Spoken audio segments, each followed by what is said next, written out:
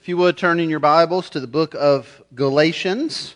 We have now concluded our study of the book of Exodus and are starting in Galatians this Lord's Day. If you've been with us over these last couple years as we've been looking at Exodus, hopefully what you have taken from that at a very minimum is that big picture that we see in Exodus, that picture of salvation. How God rescued His people from their slavery, how He saved them, how He brought them through the waters of the Red Sea, and then how He gave them His law. Now, we talked a lot as we looked through the book of Exodus about how God was taking His people not just out of Exodus, but He was taking Exodus out of His people. And so after God saves His people, after He brings them through the waters of the Red Sea, He then gives them His law and teaches them how to live in preparing to take them to the land of promise. And so we see, following Exodus, how that order began to get confused. How rather than understanding the law in the context of first being saved and delivered by God and then given the law to learn how to live, how there are many who just started to cling to the law. And we see that even in the New Testament, people who held on to the law and thought, well, if I can just follow these rules, I'll be okay. In fact, we see that in the life of the church today. People who, rather than accepting God's free offer of salvation through grace by faith, who want to hold on to a set of standards, a set of laws, who become legalistic and think, well, if I can just do these things, I can be good before God. We see in the church today many who think that somehow when they appear before God one day that it'll be their works that save them. And this isn't a new idea. In fact, we see this idea plaguing the life of the early church, and it's in this context that Paul is writing this letter to the Galatians. There were churches throughout Galatia that Paul had established during his first and second missionary journeys. We studied that when we walked through the book of Acts together. And as Paul established those churches, as he saw people come to faith and grow in those churches, he had to at one point leave them to go plant churches in other areas. And when he did that, they became susceptible to some false teachers and false teaching. And so now Paul is writing to the churches in Galatia to rebuke those who have fallen into these false beliefs and to encourage them to hold fast to the gospel of Jesus Christ. And I think it was a much needed word for the churches of Galatia. I think it's a much needed word for us today. And my prayer is that we would grow from it as we begin this study. And so today we're just going to look at those first 5 verses of chapter 1, that greeting that Paul gives to these churches in Galatia. And out of reverence for God's Word, if you're able to stand, if you would, as I read this text for us. And this is what Paul writes under the inspiration of the Holy Spirit. This is the Word of God, and it says this: Paul, an apostle, not from men nor through man, but through Jesus Christ and God the Father, who raised Him from the dead, and all the brothers who are with me, to the churches of Galatia. Grace to you and peace from God our Father and the Lord Jesus Christ, who gave Himself for our sins to deliver us from the present evil age, according to the will of our God and Father, to whom be the glory forever and ever. Amen. If you would, pray with me. Father, we thank You. We thank that You have shown us Your grace today, that we can sit and we can hear and we can listen and we can respond to this word. You have given us breath. You have given us minds to understand and comprehend. Lord, You have held all this together in this moment, in this day, that we might be recipients of Your word. And so, Father, would You protect us during this time we have together from those things that would distract us, from those things that would call our attention away from Your word. God, would You do a work that only Your Holy Spirit can do? Would You help the blind to see and the deaf to hear and the unbelieving to believe? Would You make the gospel so crystal clear to us today?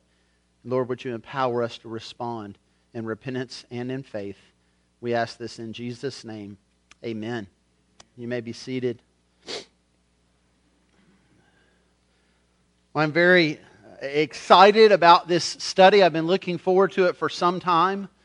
Galatians has been a book that the Lord has used richly in my own walk It's a book that he's used richly in the lives of many throughout the history of his church. In fact, we are here today as Protestants, as those who responded in protest going back some 500 years ago.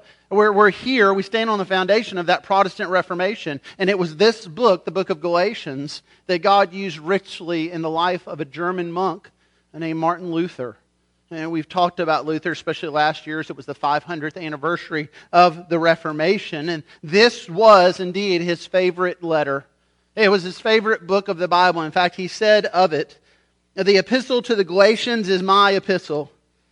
To it I am, as it were, in wedlock. It is my Catherine," speaking of his wife.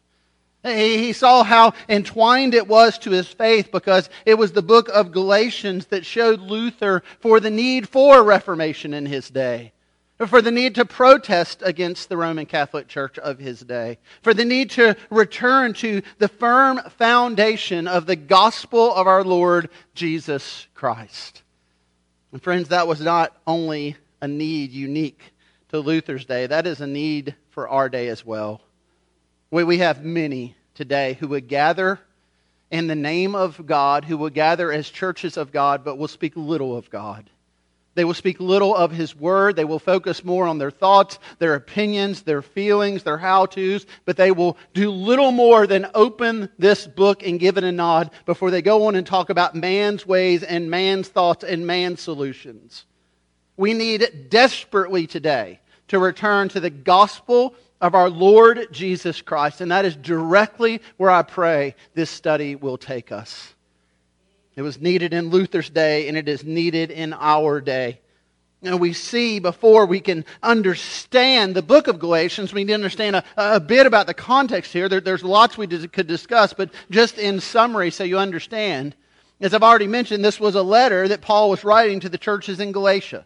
And these were churches that had been planted during his first and second missionary journeys. And as he left those churches behind, as I mentioned many times, there were others that would creep in and would offer false teachings. And in Paul's day, that came through those that we refer to as Judaizers. The Judaizers were Jewish Christians who felt that in order for a Gentile Christians to fully be accepted into the people of God, that in essence they needed to become Jewish. And they needed to adhere to the Torah, to the Jewish law. They needed, for example, circumcision and adherence to all these Old Testament regulations. And if they weren't willing to do those things, then the Judaizers taught, well, they weren't truly part of God's people.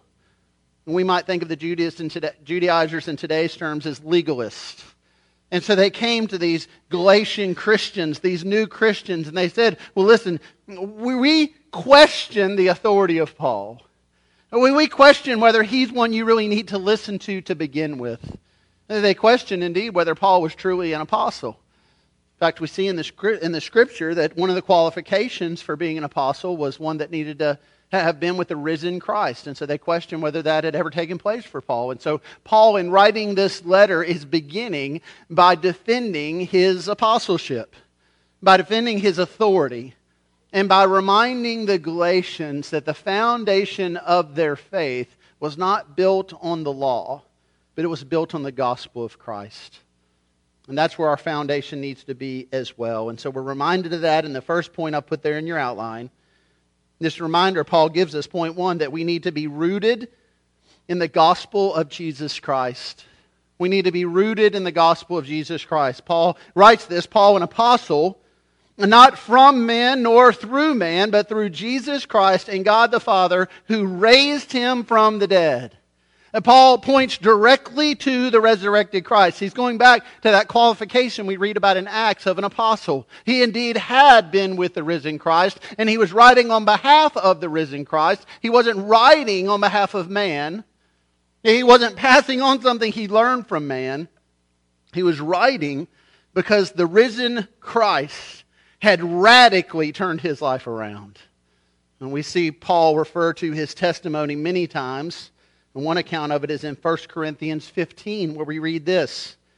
Paul says, "For I delivered to you as of first importance what I also received, that Christ died for our sins in accordance with the Scriptures, that he was buried and he was raised on the third day in accordance with the Scriptures, and that he appeared to Cephas, then to the 12, then he appeared to more than 500 brothers at one time, most of whom are still alive, though some have fallen asleep. Then he appeared to James, then to all the apostles. Last of all, as to one untimely born, he appeared also to me. Now, this is what Paul says in reference to his testimony. Now, you know from other studies and other books of the Bible that Paul's testimony was quite dramatic. I mean, there Paul was persecuting Christians, putting Christians to death, standing and overseeing Stephen's martyrdom. He's on the road to Damascus where he's going to imprison and likely kill other Christians. And on that road to Damascus, he has this dramatic encounter with the risen Lord. But you notice what Paul says here in 1 Corinthians 15.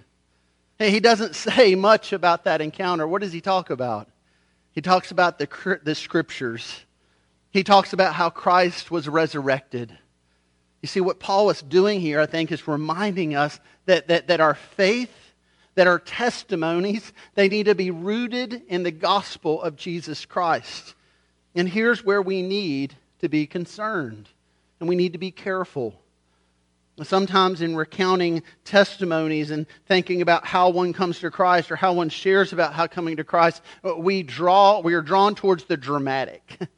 And so we hear testimonies like Paul's and that road to Damascus. Perhaps you've read the testimony of one who had just an amazing experience in life and great depths of sin, and God miraculously saved them from that. And perhaps you've read or you've heard or you've listened to those things and you've thought, my goodness, I wish I had a testimony that dramatic. I can remember as a young believer, the first mission project opportunity I had, I was, after my freshman year of college, I went on a summer mission project with Campus Crusade for Christ, much like Cameron Roby from our churches in Gatlinburg, in a similar fashion this summer. I was there in North Myrtle Beach is where I went, and we heard from one another on that project. There were about 60 of us. We all shared our testimonies. And on one particular evening, a student shared their testimony, and it was, I mean, you think about dramatic. It was one of the most dramatic testimonies I've ever heard. I mean, this guy was sharing about just the depths of his sin and the lostness and all these things he was involved in, and it was one thing after another after another. And I mean, he was way into it, and I'm thinking, he's only up to like the age 8 right now. I mean, he just kept going and going and going. And it was radical. It was amazing what God had done to save this young man. But I remember afterwards I was talking to a friend there with me named Todd. And Todd just had this somber look on his face, and I said, Todd, what's going on? He said, you know, I wish I had a testimony that was dramatic like that. I said, what do you mean? He said, well, Richard, my testimony is pretty boring. He said, I grew up in church. My parents were Christians. My siblings were Christians. Everybody in my family was a Christian. I heard the gospel at a young age. I prayed and asked the Lord into my life at a young age. I've been walking, not perfectly, but I've been seeking to walk with the Lord all my life up until this point. I have a rather boring testimony. Maybe, friend, you felt that way at times. Maybe you've heard someone on TV or opened up a book or heard someone from a pulpit tell you this dramatic testimony. Let me remind you from the Scripture this morning, let me remind you from the words of the Apostle Paul that our testimony is not so significance of the how we came to faith. It's the what we heard. It's not so much about the circumstances and the drama. It's about the substance of the gospel of our Lord Jesus Christ. You are no less or more saved if you responded to the gospel in the pews of Bloomfield Baptist Church than if you responded to the gospel on the road to Damascus.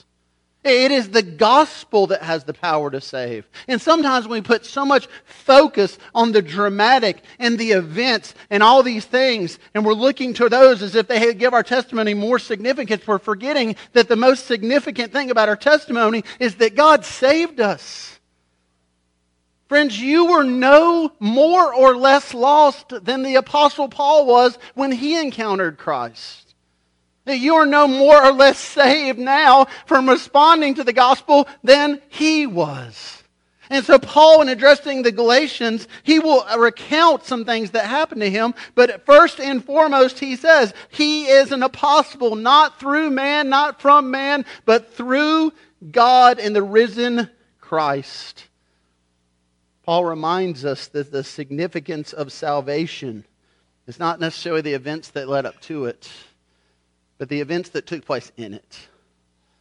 He reminds us that for every one of us who's responded in repentance and faith, that we have experienced what was prophesied through Ezekiel in Ezekiel 36:26, where he talked about God removing our heart of stone and giving us a new heart of flesh. And he reminds us that the focus of our gospel is not in the depths of our sin, but it's in the fact that God made us dead to sin and alive to Christ. In Romans 6, he reminds us we're no longer slaves to sin, but now we're slaves to righteousness. We've moved from death to life.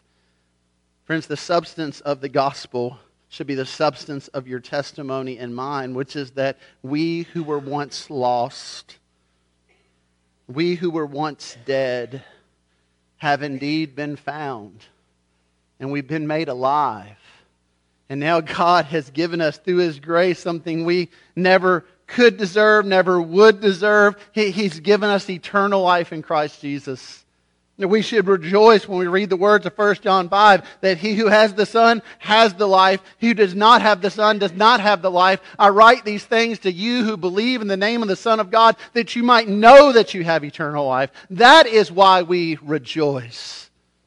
Friends, there are no boring testimonies in God's economy.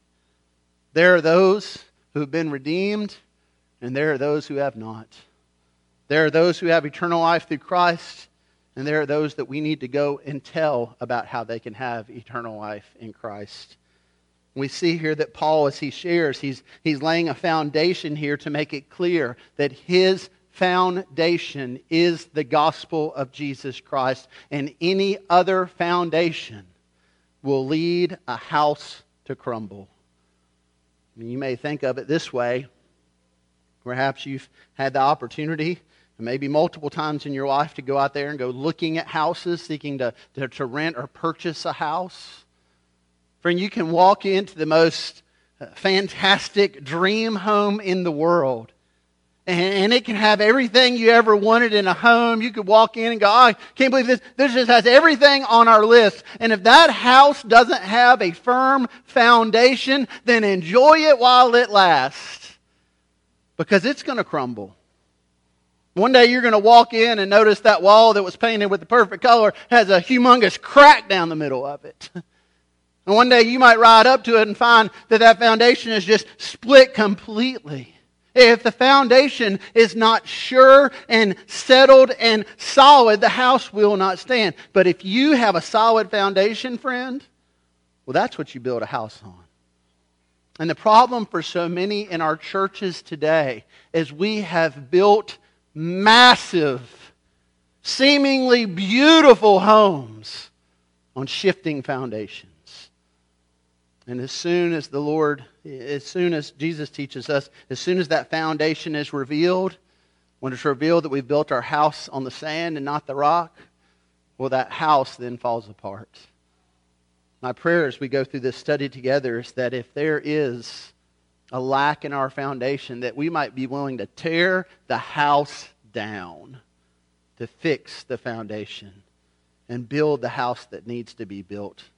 The house of faith that God has called us to build, that is built solely on the authority of the gospel of Jesus Christ. Friends, we need to be a people and we need to be a church who filter every decision, every conversation, every thought, every desire through the gospel of Jesus. We need to abandon constantly talking about how we feel or what we want and root our lives in the gospel. It is the only thing that will last, and is the only foundation that God has given for His church to be built on. He makes that clear. He also makes clear through Paul in this letter, point 2, that we need to be committed to the gathering of God's people. It's easy to overlook these greetings, but if we take time, we learn so much. Notice verse 2 here. Paul says, and all the brothers who are with me. Again, he's establishing his authority. He's not some lone ranger out there. They're brothers in the faith that are with him as he writes this letter to the Galatians. And notice who it's to. To the churches of Galatia.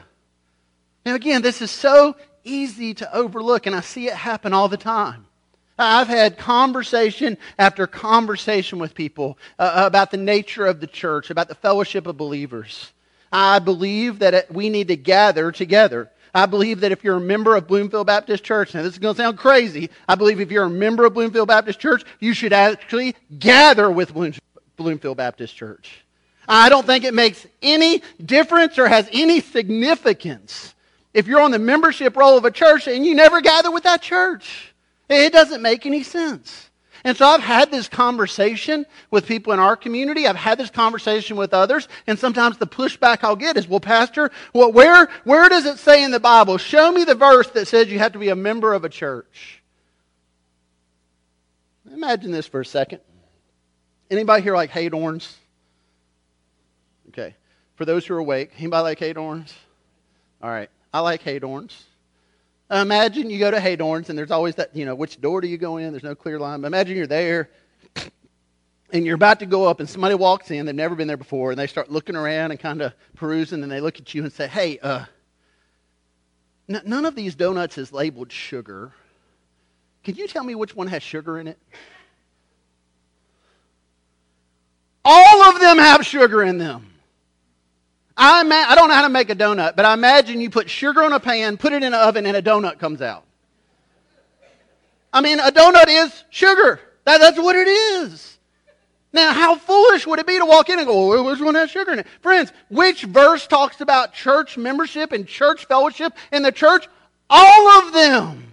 This was a letter written to who? It wasn't written to Fred in Galatia. It was written to the churches in Galatia. It was meant to be received by the churches in Galatia. It was meant to be received much like we're receiving it today. Someone would present this letter. Hey guys, let's gather together. Let's get the believers together. Let's fellowship together. And let's hear what God is saying to us through the Apostle Paul. And they would gather and they would hear that teaching. The Scripture tells us this is what the early church did.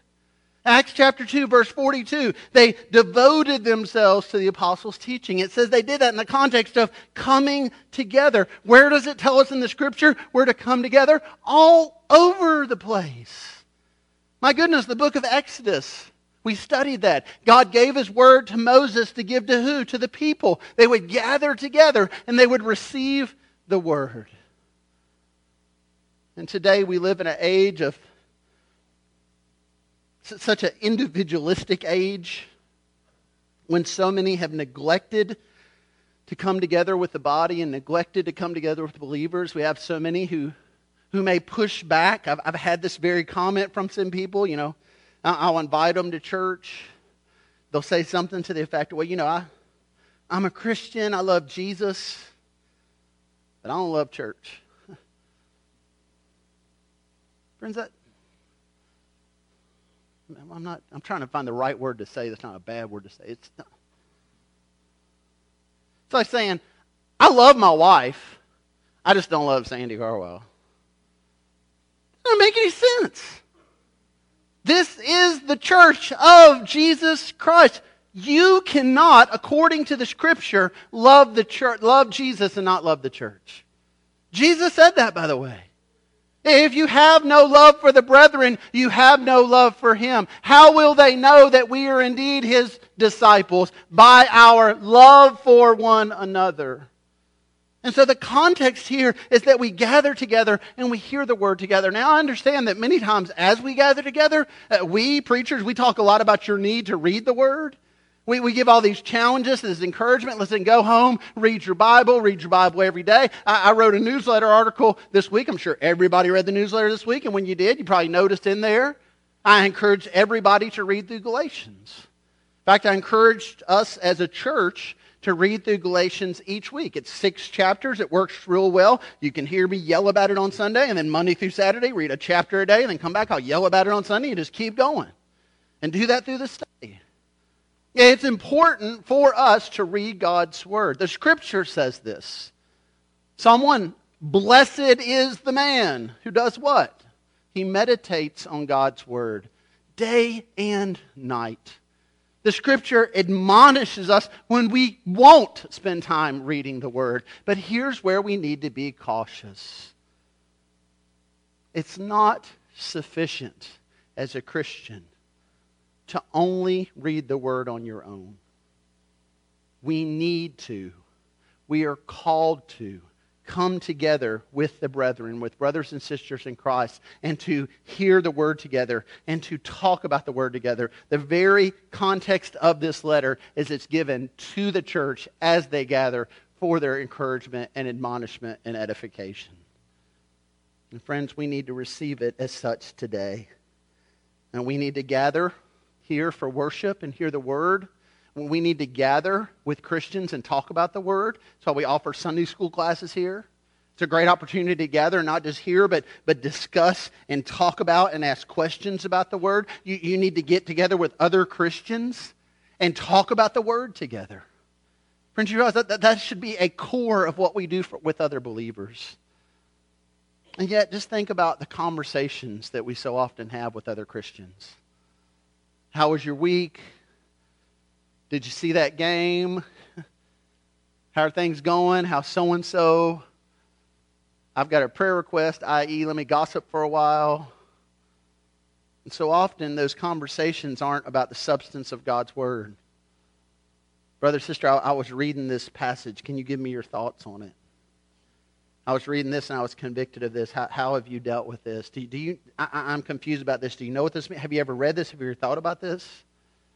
Now, it's not those conversations are absent here. Some of the most encouraging conversations I've had with many of you have been in these hallways about Scripture. Yeah. But we need to have more of those. God's Word was given to the church for the edification of the church. And when we remove it from that setting and we just take it and we decide we're going to be Lone Ranger Christians, we're just going to read it on our own, study on our own, do it on our own, then friends, we're close there. We're in dangerous ground. Because many have done that very thing and they've fallen into false doctrines. That there are massive cults today that started that way. Well, less than 200 years ago, a young man named Joseph Smith got frustrated with the church in his day. He decided he would be a Lone Ranger Christian. He decided he would figure it out on his own. And he was led deeply astray. And at this point, the Mormon church has led millions astray. And we'll get to more of that next Lord's Day as we look at false gospels. And it's not just that we're susceptible to false teachings. It's also that we're more susceptible to grow weary and just give up because there's no accountability. That there's no encouragement there from the body. God intended us to receive the Word together. Surely we need to study it on our own, but we're meant to receive it together. And we need to be committed to gathering with God's people. And then point 3, Paul reminds us here that we need to be that Jesus delivers us from sin. We need to be reminded that Jesus delivers us from sin. Verse 3, he writes, grace to you and peace from God our Father and the Lord Jesus Christ, who gave Himself for our sins to deliver us from the present evil age. That these two words, grace and peace, are two of the most significant in the New Testament. Paul uses them over and over because they're so important. That word grace, well, it's positional. It's the gospel. It tells us that by the unmerited favor of God, we have been saved. That's the gospel. That the gospel is not that God looked down from heaven one day and He saw you or me and we were doing so great that we turned His head and He said, you know what? I think I'll save Richard. No, the gospel is that while we were yet sinners, Romans 5:8, God demonstrates His love toward us while we were still sinners, Christ died for us. And so we see His grace, His unmerited favor. Ephesians 2:8, it's by grace you've been saved through faith. And then we see the practical. The peace is practical. It's what we experience now that we've received this grace. It's the result of the gospel at work in our life. Friend, now through the gospel we can have peace with God. Consider the weight of that for a moment. I mean, have you ever had a relationship this side of eternity on this planet where you weren't at peace with someone? And there may be some folks you don't care to be at peace with, but let's, for the illustration here, somebody you wanted to be at peace with. Someone you loved and cared about. Someone who, if you could go back in time, you go, if I just hadn't said it that way, or if I hadn't done that thing, or if they hadn't said it that way, or they hadn't done that thing, and you're just longing in your heart. I just want to be at peace with them. And maybe through a process of conversations and repentance and forgiveness, you're able to restore that relationship. You're able to be at peace. Oftentimes when that happens, we recognize that we're all sinners, that we've all fallen short, that even if we look at a person and say, well, you did most of this, we're all responsible for some of it. And so as two sinners kind of coming to the table here and working through their sin to get back to peace and reconciliation. But when we talk about peace with God, we're talking about a perfect, holy, righteous God, and we're talking about depraved, sinful man. And friends, there is nothing we can do on our own, in our own effort, that deserves us to have peace with God, that earns us favor with God. But God, through the riches of His grace, He's offered us peace. He's offered us reconciliation. The God who knows the desperate wickedness of our soul and our heart put His perfect, righteous Son on the cross to die for your sin and mine. And friends, if that's not a truth that should overwhelm us, and we see it here just in these introductory remarks, we have grace, and through that grace now we have peace with God, the positional and the practical. And that leads us to the purpose of this gospel. It's to deliver us from the present evil age. Now I realize for many of us, we always feel like we're in the present evil age. You know, we say all the time things like, well, I just can't imagine it getting much worse. I would imagine that Christians in the early church who are about to be marched into the Colosseum and see their loved ones ripped apart by animals, I'm pretty sure they probably were saying, I can't imagine it getting much worse. From the time of the fall in the garden until the time that Christ returns, we are living in this present evil age, where there is an enemy, where there is wickedness, where there is sin, where there is a fallen world. And what Paul writes here through the inspiration of the Holy Spirit is that it is the gospel that not only gives us peace, it is the gospel that delivers us out of this present evil age. Well, what does that mean? I mean, we're still here. Now, I don't know about you, but I still deal with the consequences of sin in this world around us. That the day you become a Christian, you don't get a special newspaper and open it up and go, oh, well, everything's perfect today. Turn on the news, it looks like another perfect day. And it's only 9 o'clock. What are we going to do? Everything's perfect. No. And that's why we see this tension in the Scripture, and I believe it's in this passage. That positionally, Christ's death on the cross has delivered us from this present evil age. And so Jesus' death on the cross was fully sufficient for all of your sin. He died for you to have life, for the glory of the Father. And so He has delivered us. He has saved us. In other words, there's nothing more Jesus needs to do to guarantee you and I eternal life. Jesus didn't die on the cross for part of your sin or some of your sin. He died on the cross for all of your sin. So you leave here today, you mess up, you do something wrong, Jesus' death covers that. So positionally, He's delivered us. But at the same time, He is delivering us daily. This is the sanctifying work of the gospel. This is the picture of Israel in Exodus. They were saved from their slavery. God didn't keep saying to them every time they messed up, well, I'm just going to send you back. Well, I'm just going to send you back. No, they were saved. They were rescued from their slavery, but they still struggled with sin. God took them out of Egypt, but He was doing a great work to take Egypt out of them, and the same thing's happening in our lives. He has indeed positionally delivered us, and practically speaking, He is in the process of sanctifying us. And friends, this is the hard work. This is the daily grind of the Christian life. And this is where so many in exhaustion grow weary and grow tired. Jesus says that we are in the world, but we're not of the world. We are saved from the world, but we're left in the world until He comes back to the world or He takes us out of the world. And that day-to-day grind, that day-to-day of mortifying the flesh, that day-to-day of battling sin in our lives, that's where more than ever we need the Word of God. That's where we need this reminder daily of the significance of Christ's death on the cross. This is where we need the accountability of other believers. And this is where we need to be reminded it's a long haul. It's a long process. And you might think of it this way. The Scripture says in Ezekiel that God removes our heart of stone and gives us a heart of flesh to believe. Now think about that in terms of someone who actually has a physical heart transplant. Someone who has a weak heart, there's lots of things they can't do because of that weak heart. Perhaps they, in their youth, enjoyed running, and maybe they say, I'd love to run a marathon, but I got a weak heart, I can't run a marathon. They're on their deathbed. They're not going to go run a marathon. But they go through that procedure and they get a new heart. And imagine if that person, upon waking up from that surgery with that new heart, suddenly said, all right, I'm going to go run a marathon tomorrow. It doesn't work that way, does it? No, there's rehabilitation. There's exercise, there's growth, there's maturity that must come in their life. They've got to build up their body to respond to this new heart before they can ever consider doing something like that. And the Christian life's the same way, friend. We don't become a Christian and then the next day everything's perfect. You don't become a Christian and the next day, well, I never want to sin again.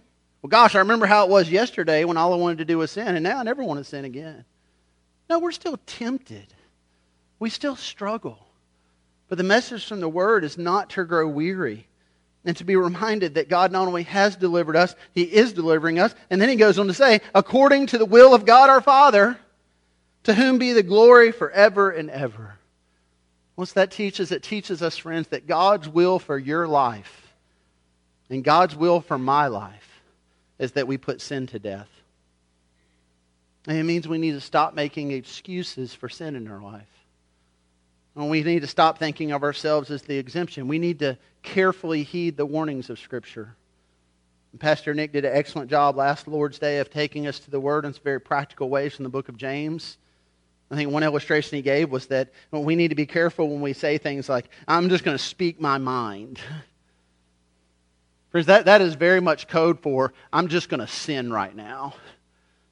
And you know what the Scripture says about speaking your mind? It says, even a fool is considered wise when he keeps his mouth shut. There's a biblical way to say shut up, and God does it.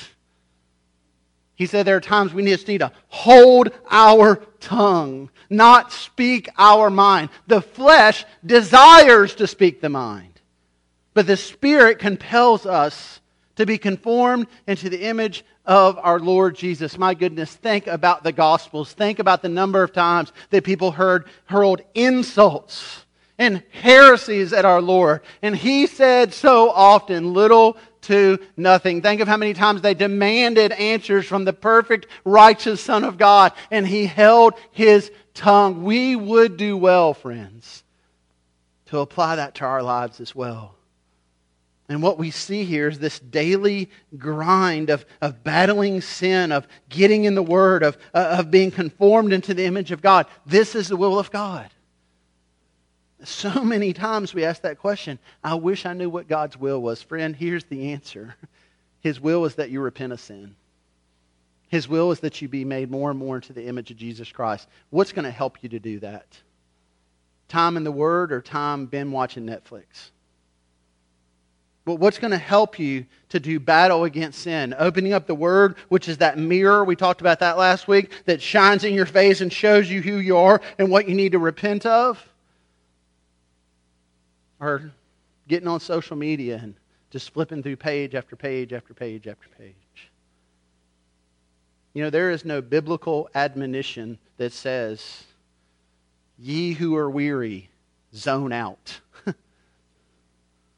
We find rest in so many things that starve our souls. And the Scripture gives us a better way. and says, this is the will of God, and as a result, it brings glory to God. And so, friend, is your life, is my life, is our church, are we bringing glory to God today? Are we battling sin today? Are we doing the hard work of the daily grind to be made more and more into the image of Jesus Christ? Or are we making excuses for sin? Are we enabling others to sin? Are we taking sin lightly? The book of Galatians reminds us that we need to take sin very seriously, and it reminds us that Christ indeed paid for sin. It's a book that God used 500 years ago in the life of a German monk, and I pray it's a book that God will use in our lives today here at Bloomfield Baptist Church. And I pray that as we study this book, that God will remind us that we need to return to the firm foundation of the gospel. And if we find that there's any other foundation of our faith, I do pray that we would be willing to tear the house down and rebuild it on the foundation of the gospel. And so we're going to close this morning about singing about that very truth of the solid rock that we find in the foundation of the gospel of Jesus Christ. This was written back in the 1800s by a guy named Edward Mote. Edward's testimony, not quite as dramatic as the Apostle Paul's, but he was raised as an innkeeper's child. Essentially, he was a bar boy and took care of the bar and served people until at the age of 16 he was radically converted to the gospel of Jesus Christ. He went from being a bar boy to a Baptist preacher. He preached faithfully at the church there, in fact, for all of his adult life, until one day the church came to him and said they were so gracious for his preaching and his ministry there, they wanted to sign over the deed to the church to him. But he refused and said only this, I only want the pulpit, and when I cease to preach Christ, then turn me out of that. Friends, may that be our desire today. That we only want the gospel, and when we cease to preach that, for God to be done with us and raise up another. It was that motivation that led Mote to write 150 hymns, one of which we're about to sing, which reminds us of this. My hope is built on nothing less than Jesus' blood and righteousness. I dare not trust the sweetest frame, but wholly lean on Jesus' name. On Christ, the solid rock I stand. All other ground is sinking sand. All other ground is sinking sand. Friends, if you're building anything on sand today, the call of the gospel, the call of Galatians, the call of our Lord is to repent and trust in Christ and build on that solid foundation. So if you'll stand as I pray, and we'll sing this great truth and reminder together. Father God, we thank you for your word. And God, I pray that you would use your word, specifically the study of Galatians, in the life of our church as you've used it in the life of so many in the past. I pray, God, that you would build a solid foundation in our lives. And I pray, Lord, for any of us today who, upon reflection with the gospel in mind, see that our house is built on the sand. For any who has built their house of faith on their works, on their determination to do the right thing. For anyone who's built their life on anything other than the firm foundation of the gospel. Lord, I pray you would do a work that only you can do through the power of your Spirit, that you would call blind people to see, that you would help deaf people to hear, and that you would help hearts of unbelief, those cold hearts of stone. Lord, would you radically turn them to hearts of flesh that believe? God, we trust this work to you. We don't have the words. We don't have the skill. We don't have the ways to do that. Only you can do that work. So, Father, I pray you would. And Lord, I pray for my brothers and sisters here who have responded to the gospel, but perhaps they see some cracks in the wall. Perhaps they see this morning some sin in their life. Perhaps something that they are so afraid that if anyone ever knew about it, they would cast judgment on them and they would be cast out of your grace. Lord, would you help them to see right now that the only call from Scripture, that the only thing we need to do with sin is bring it into the light and repent and confess and trust. God, would you help us to be concerned not so much about our reputation. Lord, help us to be concerned about the eternal state of our soul. And we ask that you would do this work in Christ's name. Amen.